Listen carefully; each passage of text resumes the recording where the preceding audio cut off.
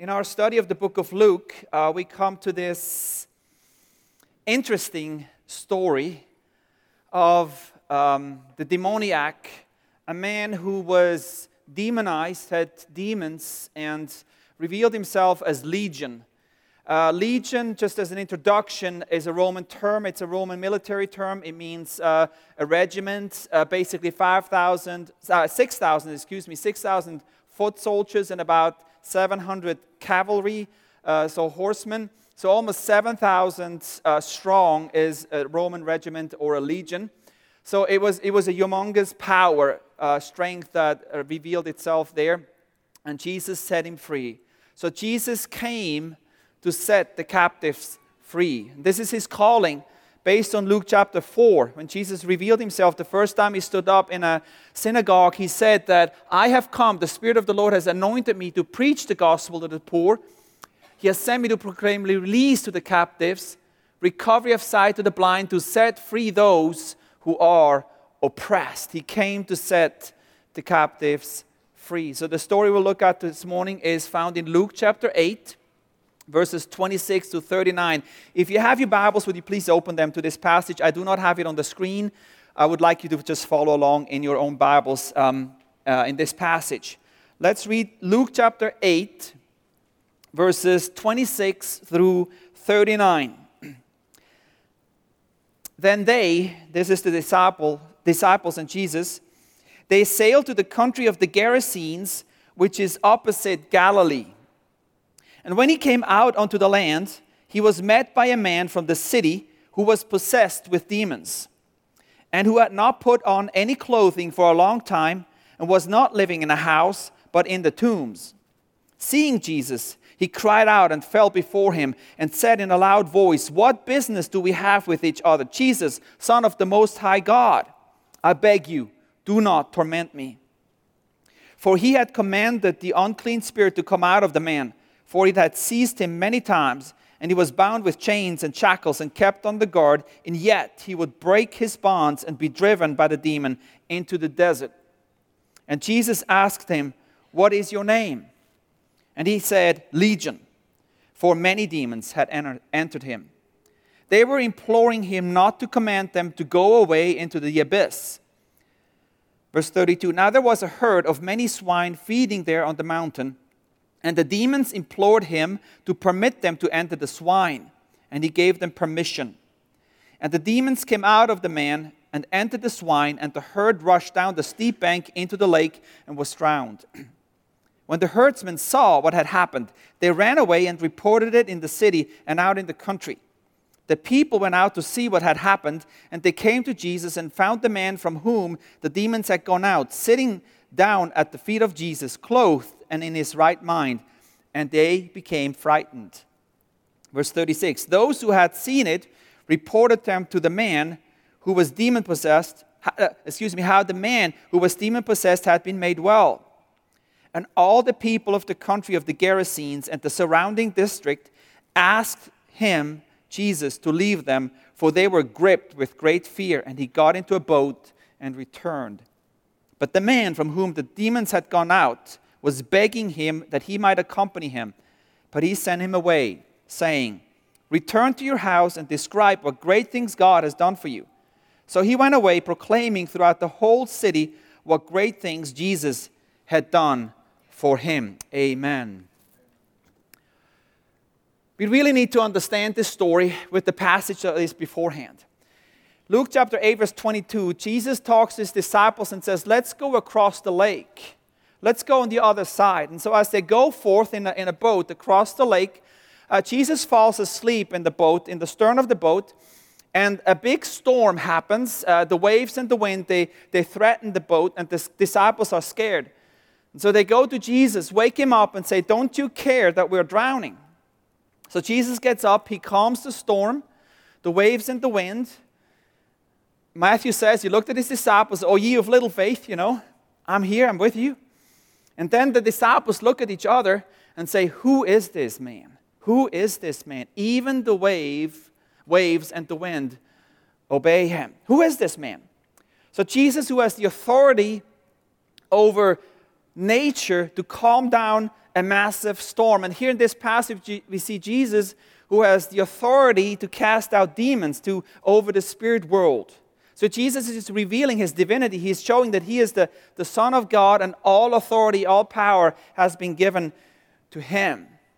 Yet it's curious, isn't it, that in verse 22, Jesus told his disciples, let's go across the lake. Now you need to know something, that this is not Israel anymore. When they cross the lake, they get to another country, they get to another place, they get into the area of the Gerasenes over here, and then the Decapolis, and that's not Jewish. This is not Israel at all.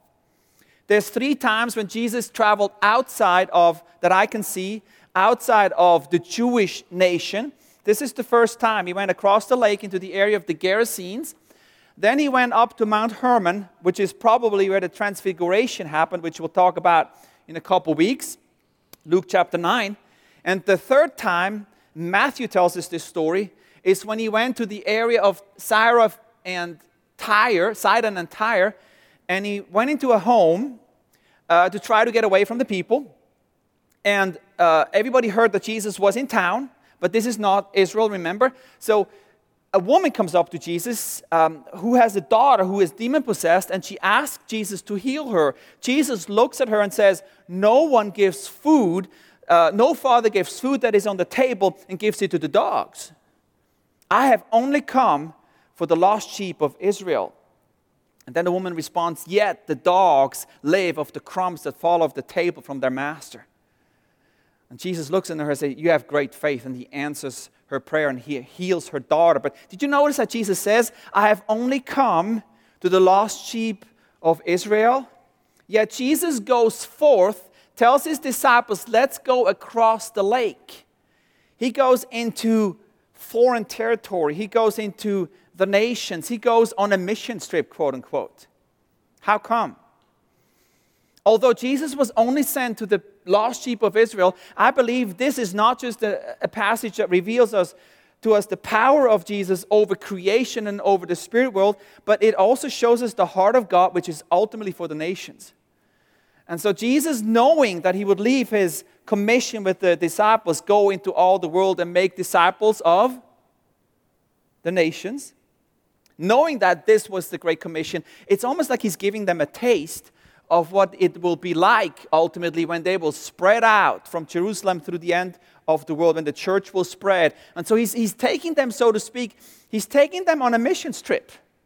He's going across the lake, he's going into a foreign territory where they have no knowledge whatsoever of the Bible, and he's exposing them. He's giving them a little bit of a taste, a vision of what is yet to come. Now, the disciples don't understand this, but I believe that this is a passage that also shows us the heart of God, which is for the nations. God's heart beats for the nations, and his desire is that all nations will worship him ultimately. That's the vision that we see in the book of Revelation. But did you notice how the people responded in this story ultimately? So they saw the miracle, they saw it performed, they saw that the person was freed from the demonic oppression, and then they were scared. They were frightened, and they asked Jesus to leave. We don't know what to do with you. Who are you anyway? And so they were so scared. He didn't fit in their concept of what religion would be like, and so they were scared, and they asked Jesus to actually leave. Now compare this with John chapter 4. When Jesus is traveling through Samaria, he gets to the woman at the well. Remember the story, John chapter 4. He leads her. She understands he's the Messiah. Then she goes away, goes to her village, tells everyone what Jesus has done, who he is. The whole village comes out to Jesus, like they are coming out to Jesus here. And how are they responding? They're asking Jesus to stay. Stay with us as long as he can. So Jesus stays with them for 2 days. As a result, at the end of John chapter 4, we read that the whole village believed in Jesus. The whole village believed. And they told the one, now we believe not just because of what he's done to you, but we ourselves know that he is the Messiah. In this passage, the people respond with fear. They're scared of what Jesus is, and so they ask Jesus to leave. So Jesus gets into a boat. He's ready to leave. The man comes up to Jesus begging him, please let me come with you. He doesn't know what else to do. You've healed me. I'm free. Let me come with you. Jesus, what does he tell him? No. I want you to go home. I want you to go to your city and tell everyone what God has done for you. And so he does. Mark actually tells us that he went through the whole area of the Decapolis here. This whole area. He didn't just go to his hometown. He went through the whole region, proclaiming what God has done for him, proclaiming who Jesus is. Now, next week we'll talk about the story of Jairus and his daughter, whom Jesus raised from the dead. At the end of that story, what does Jesus tell Jairus and his family? Don't tell anyone. Don't tell anyone. Isn't that curious? So on the one hand, he tells this man, go tell everyone. On this hand, he tells him, don't tell anyone. Because the Jews have the revelation from God. They have the scripture. They should know he's the Messiah. But these are pagans. They're Gentiles. They don't know anything. And I think what Jesus is doing, he's planting a seed. He's planting a seed that will eventually bear fruit. In the book of Acts, we see, and we know, Acts chapter 11, verse 19, when the persecution happened, it says that those who were scattered because of the persecution made their way to Phoenicia, Cyprus, and Antioch. Yet they spoke only to Jews except in Antioch. So the first church, Gentile church, was established in Antioch in Syria, but the news spread, the gospel spread eventually, not just there and through Paul's and the mission trip, but the gospel went throughout the world, even as far as India with Thomas and some of the others of the disciples. So what's Jesus doing? I think he's planting the seed of the coming harvest. He's taken his disciples on a mission trip to help them catch a vision ultimately for the nations and who they are. Now, if this is the case also, then you need to understand what's happening on the lake is not just a storm, it's an attack. They're being attacked. Satan is attacking them, knowing what Jesus goes over there for a purpose. Satan is attacking them, even causing a storm to come. So whenever we step out even by faith, going outside of us, reaching out for people, what follows? Attacks are very common, aren't they? This is just sort of an introduction to the story, just to help you understand really the gist of the story. It is about the power of Jesus, and he has all authority in heaven and on earth, but he also is the God who loves the nations. And Jesus here traveling across the lake just to plant the seeds of the word of God even into the hearts of the Gentiles. What I would like to do is just take you a little bit through the story, give you a few thoughts to what's going on, and then ask the question, what does this mean for us today? How does this apply to us, so to speak, in our world today? So look at demonic manifestation. So here's how this man is being oppressed. And by the way, let me just say this. So this story is told in 3 Gospels. It's told in the Gospel of Matthew, Mark, and Luke. 3 times it's told. Mark and Luke are very similar, almost the same. There's a few details that are different, but Matthew is totally different. Matthew actually says there were 2 demon-possessed men. Not just 1, but 2. Oh, so some people are very clever. Oh, you see, the Bible is not reliable, because one says 2, the other one says 1. They don't know what they're talking about. Well, actually, what Matthew is doing, he's giving us the big picture. Matthew doesn't go into details. Matthew just tells us Jesus went across the lake. There were 2 demon-possessed men. Jesus healed them. End of story.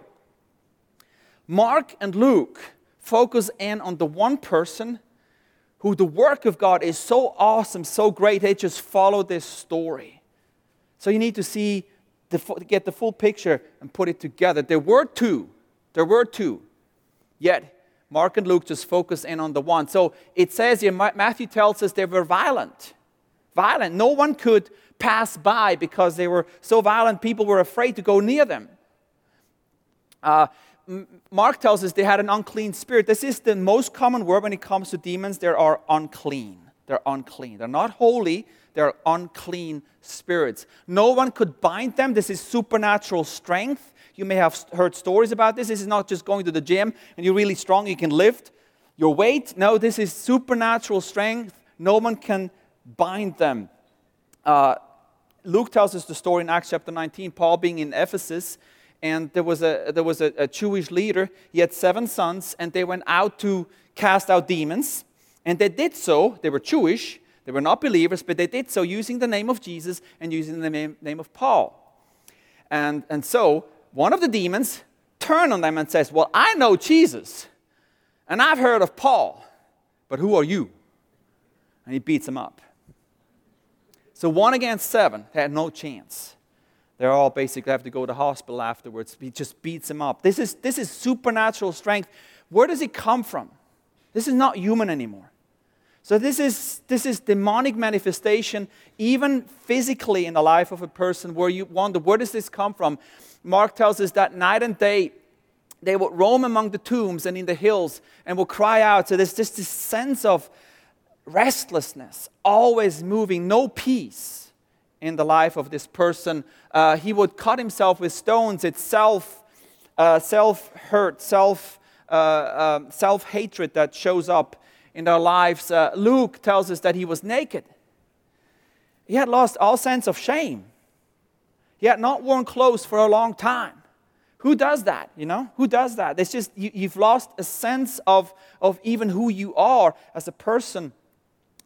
He was living not in a house, but in tombs, not talking about tombs in the ground, but like caves, in the mountainside, how the Jews would bury their people in these caves, designated places, and that's where they would live. It's just not natural, is it? Who lives in a tomb? They would fall down, cry out. He was seized many times, bound in shackles, kept on the guard. No one could keep him.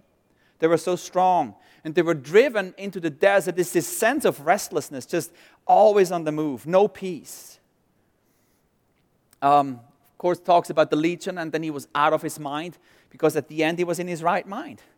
And so people were perplexed, like, this guy can actually talk, He's making sense. And there's just this gibberish coming out of him, and nobody could really fathom what is he trying to say here. Do you get the picture? Get the picture? Demonic manifestation. Now, this is an extreme case, okay? This is very extreme. Doesn't happen a lot, but it does happen. Now, I want you to compare the work of Satan with the work of the Spirit of God. Jesus, who comes and says in Matthew chapter 11, "Come to me, all who are burdened, and I will give you rest. For I am gentle and humble at heart." That's our God, Compare that with the work of Satan, the manifestations of demons. Compare that with how Jesus works in our lives. Now, in John chapter 10, he talks about the picture of a sheep pen.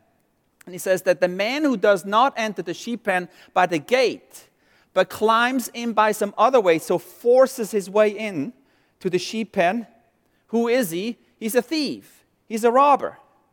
He's come to destroy, he's come to kill, he's come to take away.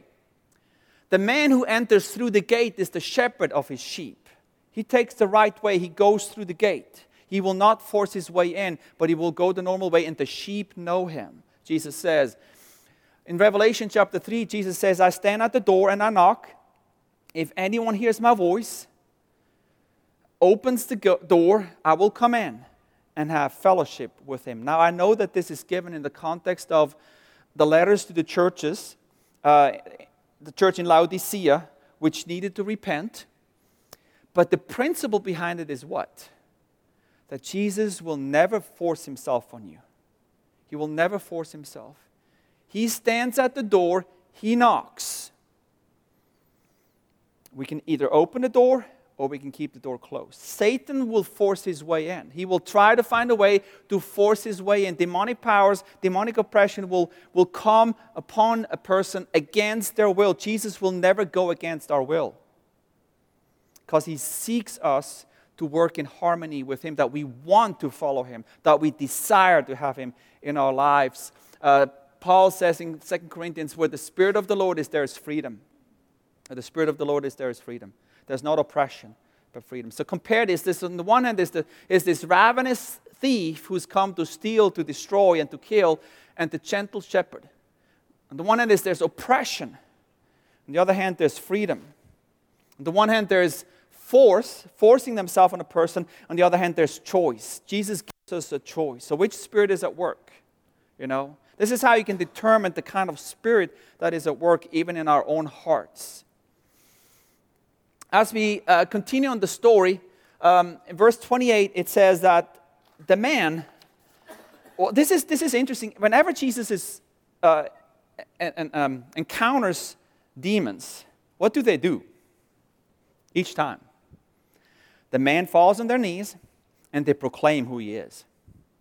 They always say, "We know who you are. We know who you are. You're Jesus. You're the Son of the living God. You're actually the Messiah." They know him. He says, "We know you are the Son of the Most High God." They're forced to proclaim it. It's like they can't keep quiet. Why? Because they have physically seen Jesus sitting on his throne. They were there. They have seen him. James tells us, you believe in God? Good. Because even demons believe. Yet they shudder. They believe because they know. They know who Jesus is, and so they're forced to proclaim Jesus, yet Jesus never accepts their proclamation, never accepts what they're proclaiming. He tells them to be quiet. And then they ask Jesus not to torment them. Because he's already told them to go out, get out of him. So he asks, "Please don't torment us." What are they talking about? How would Jesus torment them? Well, in verse 31 it says, they were imploring him not to command them to go away into the abyss. The abyss is the ultimate destiny of Satan.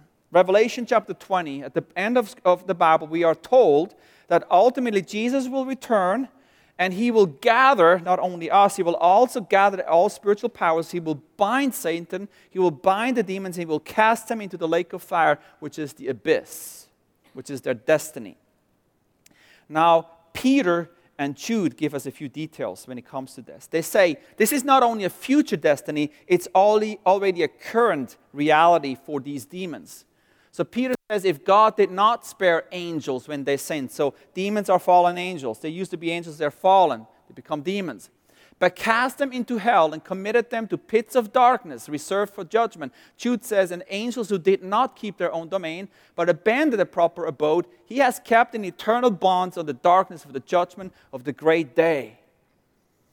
So they tell us that the abyss is not just a future reality, already is a reality now for demons. So there are some fallen angels, there are some demons who rebelled against God who are already kept in bonds, in darkness, in the abyss. And so the demons are afraid that Jesus would send them there. Don't send us there, please. Okay? They're begging him not to. Jesus has the authority to do so, but they're begging him, don't send us there before our time. They know that's their destiny. Satan knows that's his destiny.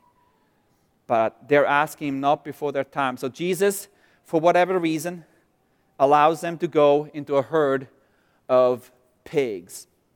Mark tells us it was about 2,000 pigs. Huge herd. Tremendous loss for the herdsman. 2,000 pigs. I don't know what the value of a pig would be at that time, but it's a lot of... Why did Jesus allow that? Why did Jesus, instead of sending them to the abyss, which I would have preferred personally, get rid of them, why did he allow them to stay put, to stay in this world? I don't know. I don't have an answer. Other than, remember, they're unclean spirits. These are unclean animals. Sort of go together, you know. So Jesus allows them to. I don't want to say a lot about this. I do want to point out a story here, a parable, which is a strange parable from Scripture. In Luke chapter 11, Jesus tells us this parable of a man who had an unclean spirit. If the unclean spirit leaves the man, so if the demon leaves the man, it will go around looking for a place to be. If it cannot find a place to rest, it will come back to the person. Now that it seems that the house is cleaned up, because the person tried to get its life together, it will come back, bring 7 friends and come back, and he says it'll be worse now than it was before with the person. What is Jesus trying to teach us through this? 2 things. Demons are looking for places where they can dwell. They want to live somewhere. They need to find places of where they can rest. And we look at the application, we're asking the question, what does that mean? So, but demons can live, even in animals, they can live in places where they're looking for. The second one, and that's an important point, Jesus is saying it's not possible for someone to get rid of a demon and not be set free. It's not possible. Whom the Son sets free is free indeed. You cannot have freedom from oppression apart from Jesus. It's not possible. There's no neutral ground. Spiritually speaking, there is no neutrality. Jesus says, who is not for me is against me. Take your pick. If you are not for me, you're automatically against me. You cannot get rid of Satan. You cannot get rid of Satan's works or demonic oppression in your life or bondages, whatever you have in your life, and then say, but I want to live my life for myself apart from Christ. It's not possible. There is no spiritual neutrality. Jesus says that the Spirit at any time, although He cleans up His house, the Spirit at any time, He can come back, and it'll be worse then than it was before. Do you understand? So Jesus came to set the captives free. But there's only one place where there's truly freedom. Only one. That's with Jesus Christ. He came to break the bondages of evil. So let me get more a little bit of application questions and see, what does this mean for us today? What are we to do with this story for us in our culture even today? First, let me say this. I don't know what your beliefs are about demons. I don't know. Do they exist? Do they not exist? Let me just say this. The Bible does not argue the existence of demons. It just says they are. It does not argue the existence of angels either. It just says there are angels. Okay? Neither does it argue the existence of God. The Bible just simply makes the statements in the beginning, God. Take it or leave it, okay? He is. Whether you like it or not, He is. The same is true of demonic powers. The same is true of angels. They simply are. The Scripture says they are. So that's how we need to approach Scripture. And if you look at the book of Luke alone, these are the references in the book of Luke. There's actually a couple more which didn't fit on the page that tell us about demonic activity in the book of Luke. You take Matthew, you take Mark, you take Luke, you take John, you take the New Testament. There's about 100 or so times that demons are referred to or mentioned in the New Testament alone. Most of the time it just tells Jesus cast out a demon. The person was healed. But then it also talks about the Pharisees who accused John. See that John, saying John has a demon. They said Jesus has a demon. So those are, a lot of times actually it makes reference to that as well. Now to understand what this means, I think we need to understand that God created us in His image. We are created in the image of God, as it says in Genesis chapter 1. In the image of God He created us, which is not just physical. It's also on the soul level, on the spirit level. We are spirit being, we are spiritual being at the core. God created us. He gave us a spirit. He breathed in us, and we are spiritual beings. Our soul level is who we are. It's our thinking, ability to dream, ability to feel, and all of this is part of the soul level. So God created us in this triune sense. Now, how can demonic oppression work when we look at this picture? Let's talk about non-believers first. Talking about non-believers, and let me just say this before we get into this. Your Bible most likely talks about the person was demon-possessed, right? NIV, NASB, other translations, they talk about the person was possessed by a demon. Slightly difficult word to use because possession implies ownership, doesn't it? If you possess something, you own it. Satan can't really own. He can only squat. God is the true owner of all things. He created us in His image, and we are to be owned or to be a possession of God, eternal. But Satan will try, and he will force his way in, basically, into our lives and claim like we belong to Him, but we really should belong to God. So Scripture doesn't actually use the word possession. Scripture in the New Testament says He had a demon. to have a demon or to be demonized. Those words are used. It doesn't actually say possessed by a demon. So I prefer to talk about oppression. How are non-believers oppressed by demons? Let me say this, it's always spiritual. Always. At the core, it's a spiritual issue. Sometimes it's mental. Sometimes it affects people to such a point where you look at them and say, they're weird. You know? They have this compulsive behavior. They may have this ability to do things that are not natural. That's on a mental level. Rarely is it physical. There's really only one story in Scripture that I see that affects the body, and that's the man who was mute. He could not talk because he had a mute spirit.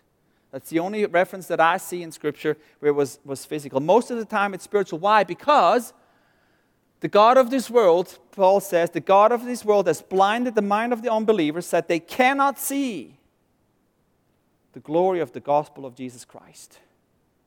How does demonic oppression work in unbelievers? It works by blinding their minds so that they cannot see, they cannot understand who Jesus is. Hence, the Pharisees accused Jesus of having a demon. Hence, they say when Jesus casts out demons, well, it's because you do so by the prince of demons. The prince of demons. So it's keeping them in darkness. And so Paul says our fight is not against flesh and blood. It's not against people. It's against the rulers, the powers and forces of darkness in the heavenly places. So demonic oppression, this is how Satan works. He will try to, or he forces us basically. He keeps us away in darkness so we cannot know Jesus. That is how spiritual oppression works in the life of non-believers. It's always, first and foremost, spiritual. But it can also be mental or physical. How is it possible that some people display, I don't know, I'm not sure, have you ever seen a person that's demonized? I don't know if you have. We have. They have these weird behavior, like a compulsive behavior, strange behavior. They do things that are just not natural. They have abilities that are not natural. And it's like, how is it possible that demons can do that? Now let me say this doesn't happen a lot. It does happen, but it's not as common as the spiritual part. It's because Paul says in 1 Corinthians 10 that the things Gentiles sacrifice, they sacrifice to demons. If we worship a false god, any god, doesn't have to be a major religion, it can be things that we worship, that is not the true God. If we do not follow in our hearts the true God, but we worship something else, Paul is saying behind it ultimately is a demonic power at work. So they worship or sacrifice demons. And sometimes these demons will take a claim on a person's life. They can. They're allowed to. Or 1 Timothy, Paul says, the Spirit explicitly says that in the later times, some will fall away from the faith, paying attention to deceitful spirits and doctrines of demons. So demons can actually teach us. So some of these religions, some of these philosophies, some of these things that are out there, if it's not the Word of God, which is revelation from God, who's at work? Scripture says Satan is at work, trying to keep people in bondage. And sometimes this bondage can be lived out in a place where people actually have this weird behavior. I could tell you stories upon stories of people that we met in Asia. Like very common in Asia is that people would go to bed, they leave their lights on, they hate to sleep in the dark because they're scared of the dark. Many times people would tell us stories of being choked in the middle of the night. They felt something on them, on their chests, and being choked. They couldn't breathe anymore. And they told us these stories, and they say, yeah, we believe you. You do? You do? Because for them, this is normal in many ways. And we'd say, yeah, we believe that. But that's not the Spirit of God. It's demonic oppression that is happening and trying to keep them scared and away from Jesus, just like these people were scared and sent Jesus away. So these kind of things are possible. And let me just say this, and need to be careful here, but mental illness. I'm not a psychiatrist. I've studied the Bible. I'm a theologian. But I think we need to approach people holistically and understand people. It's not just an issue of mental, it's an issue of the heart. And so many times, not always, okay, hear me well, I'm not saying this is always the case, but sometimes the cause may be spiritual. Sometimes the cause may be because there's oppression in a person's life. It's because these people have opened themselves up to the spirit world, and that shows itself in manifestations which are just not normal anymore. And so maybe what they need, really, ultimately what they need is Jesus. Because Jesus came to set the captives free. And He's the only one who can bring true freedom. And that's our hope and desire, and that's, I think, how we should approach any such oppression that is shown itself in the people's lives. But then here's the other question: how does it show itself in the believer? And we talked about our mission trip earlier, and so Laura asked this question: how does demon oppression show itself in a believer's life? Can a believer have a demon? I said, well, we got to make a difference between being demonized and having a demon. And I think it's possible to be demonically oppressed, even as a believer. It's possible. But really what we should understand is what Ephesians and Colossians teach us. Ephesians says that we were made alive with Christ Jesus, and He raised us up with Him, and He seated us with Him in the heavenly places. So where are we spiritually speaking? Where are we? Where are we? Spiritually speaking, now physically you're here, but spiritually speaking, our position is in Jesus at the right hand of God. That's where we are. Far above all power, authority, whatever is given there. We are actually above Satan through Christ Jesus. So we've been given the same authority that Jesus has. We can deal with spiritual issues.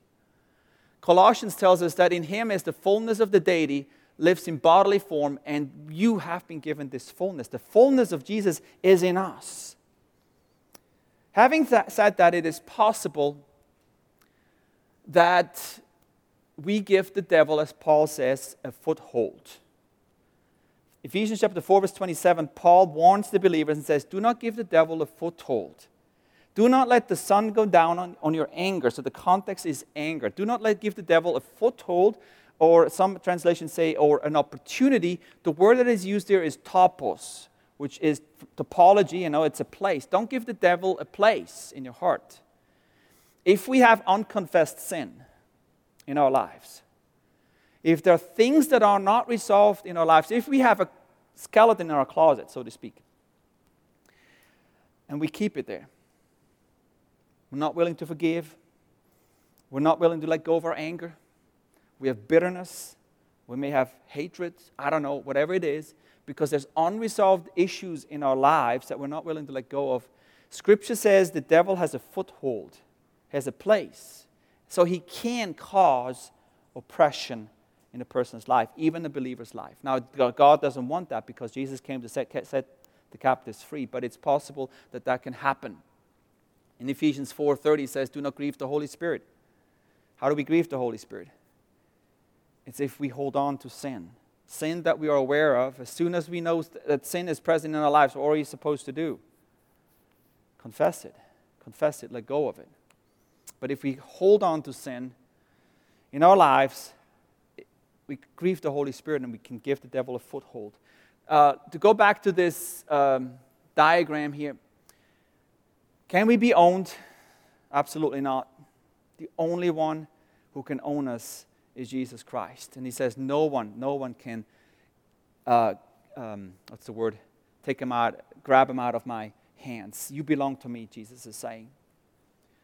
But can we be influenced or controlled? Yes, it's possible. Remember the story of Ananias and Sapphira in Acts chapter 5? When they opened themselves up through lying. And Peter looks at them and says, how come that the devil has taken control of your life? It's because they were able to give that to them. So there was a foothold in their lives. Can we be influenced physically? Yes, it happens. Job is a clear story. Paul himself, who prayed 3 times that God would take away the thorn in his flesh, and God says, let my grace be enough for you. Jesus has come to set the captives free. None of us should walk in any bondage. None of us should have any form of bondage in our lives, spiritual, mental, physical, because Jesus came to set the captives free, and that is his desire for us, is to be free, totally free. Whom the Son has set free is free indeed. So may the Lord just make it evident to you if there's things in your life that you need to work through. In the early church, actually, when a person was baptized, they would always renounce Satan as part of being baptized. They would renounce the works of Satan in their lives. I think that's a wise thing to do so that we can follow Jesus and be set free. Let's pray.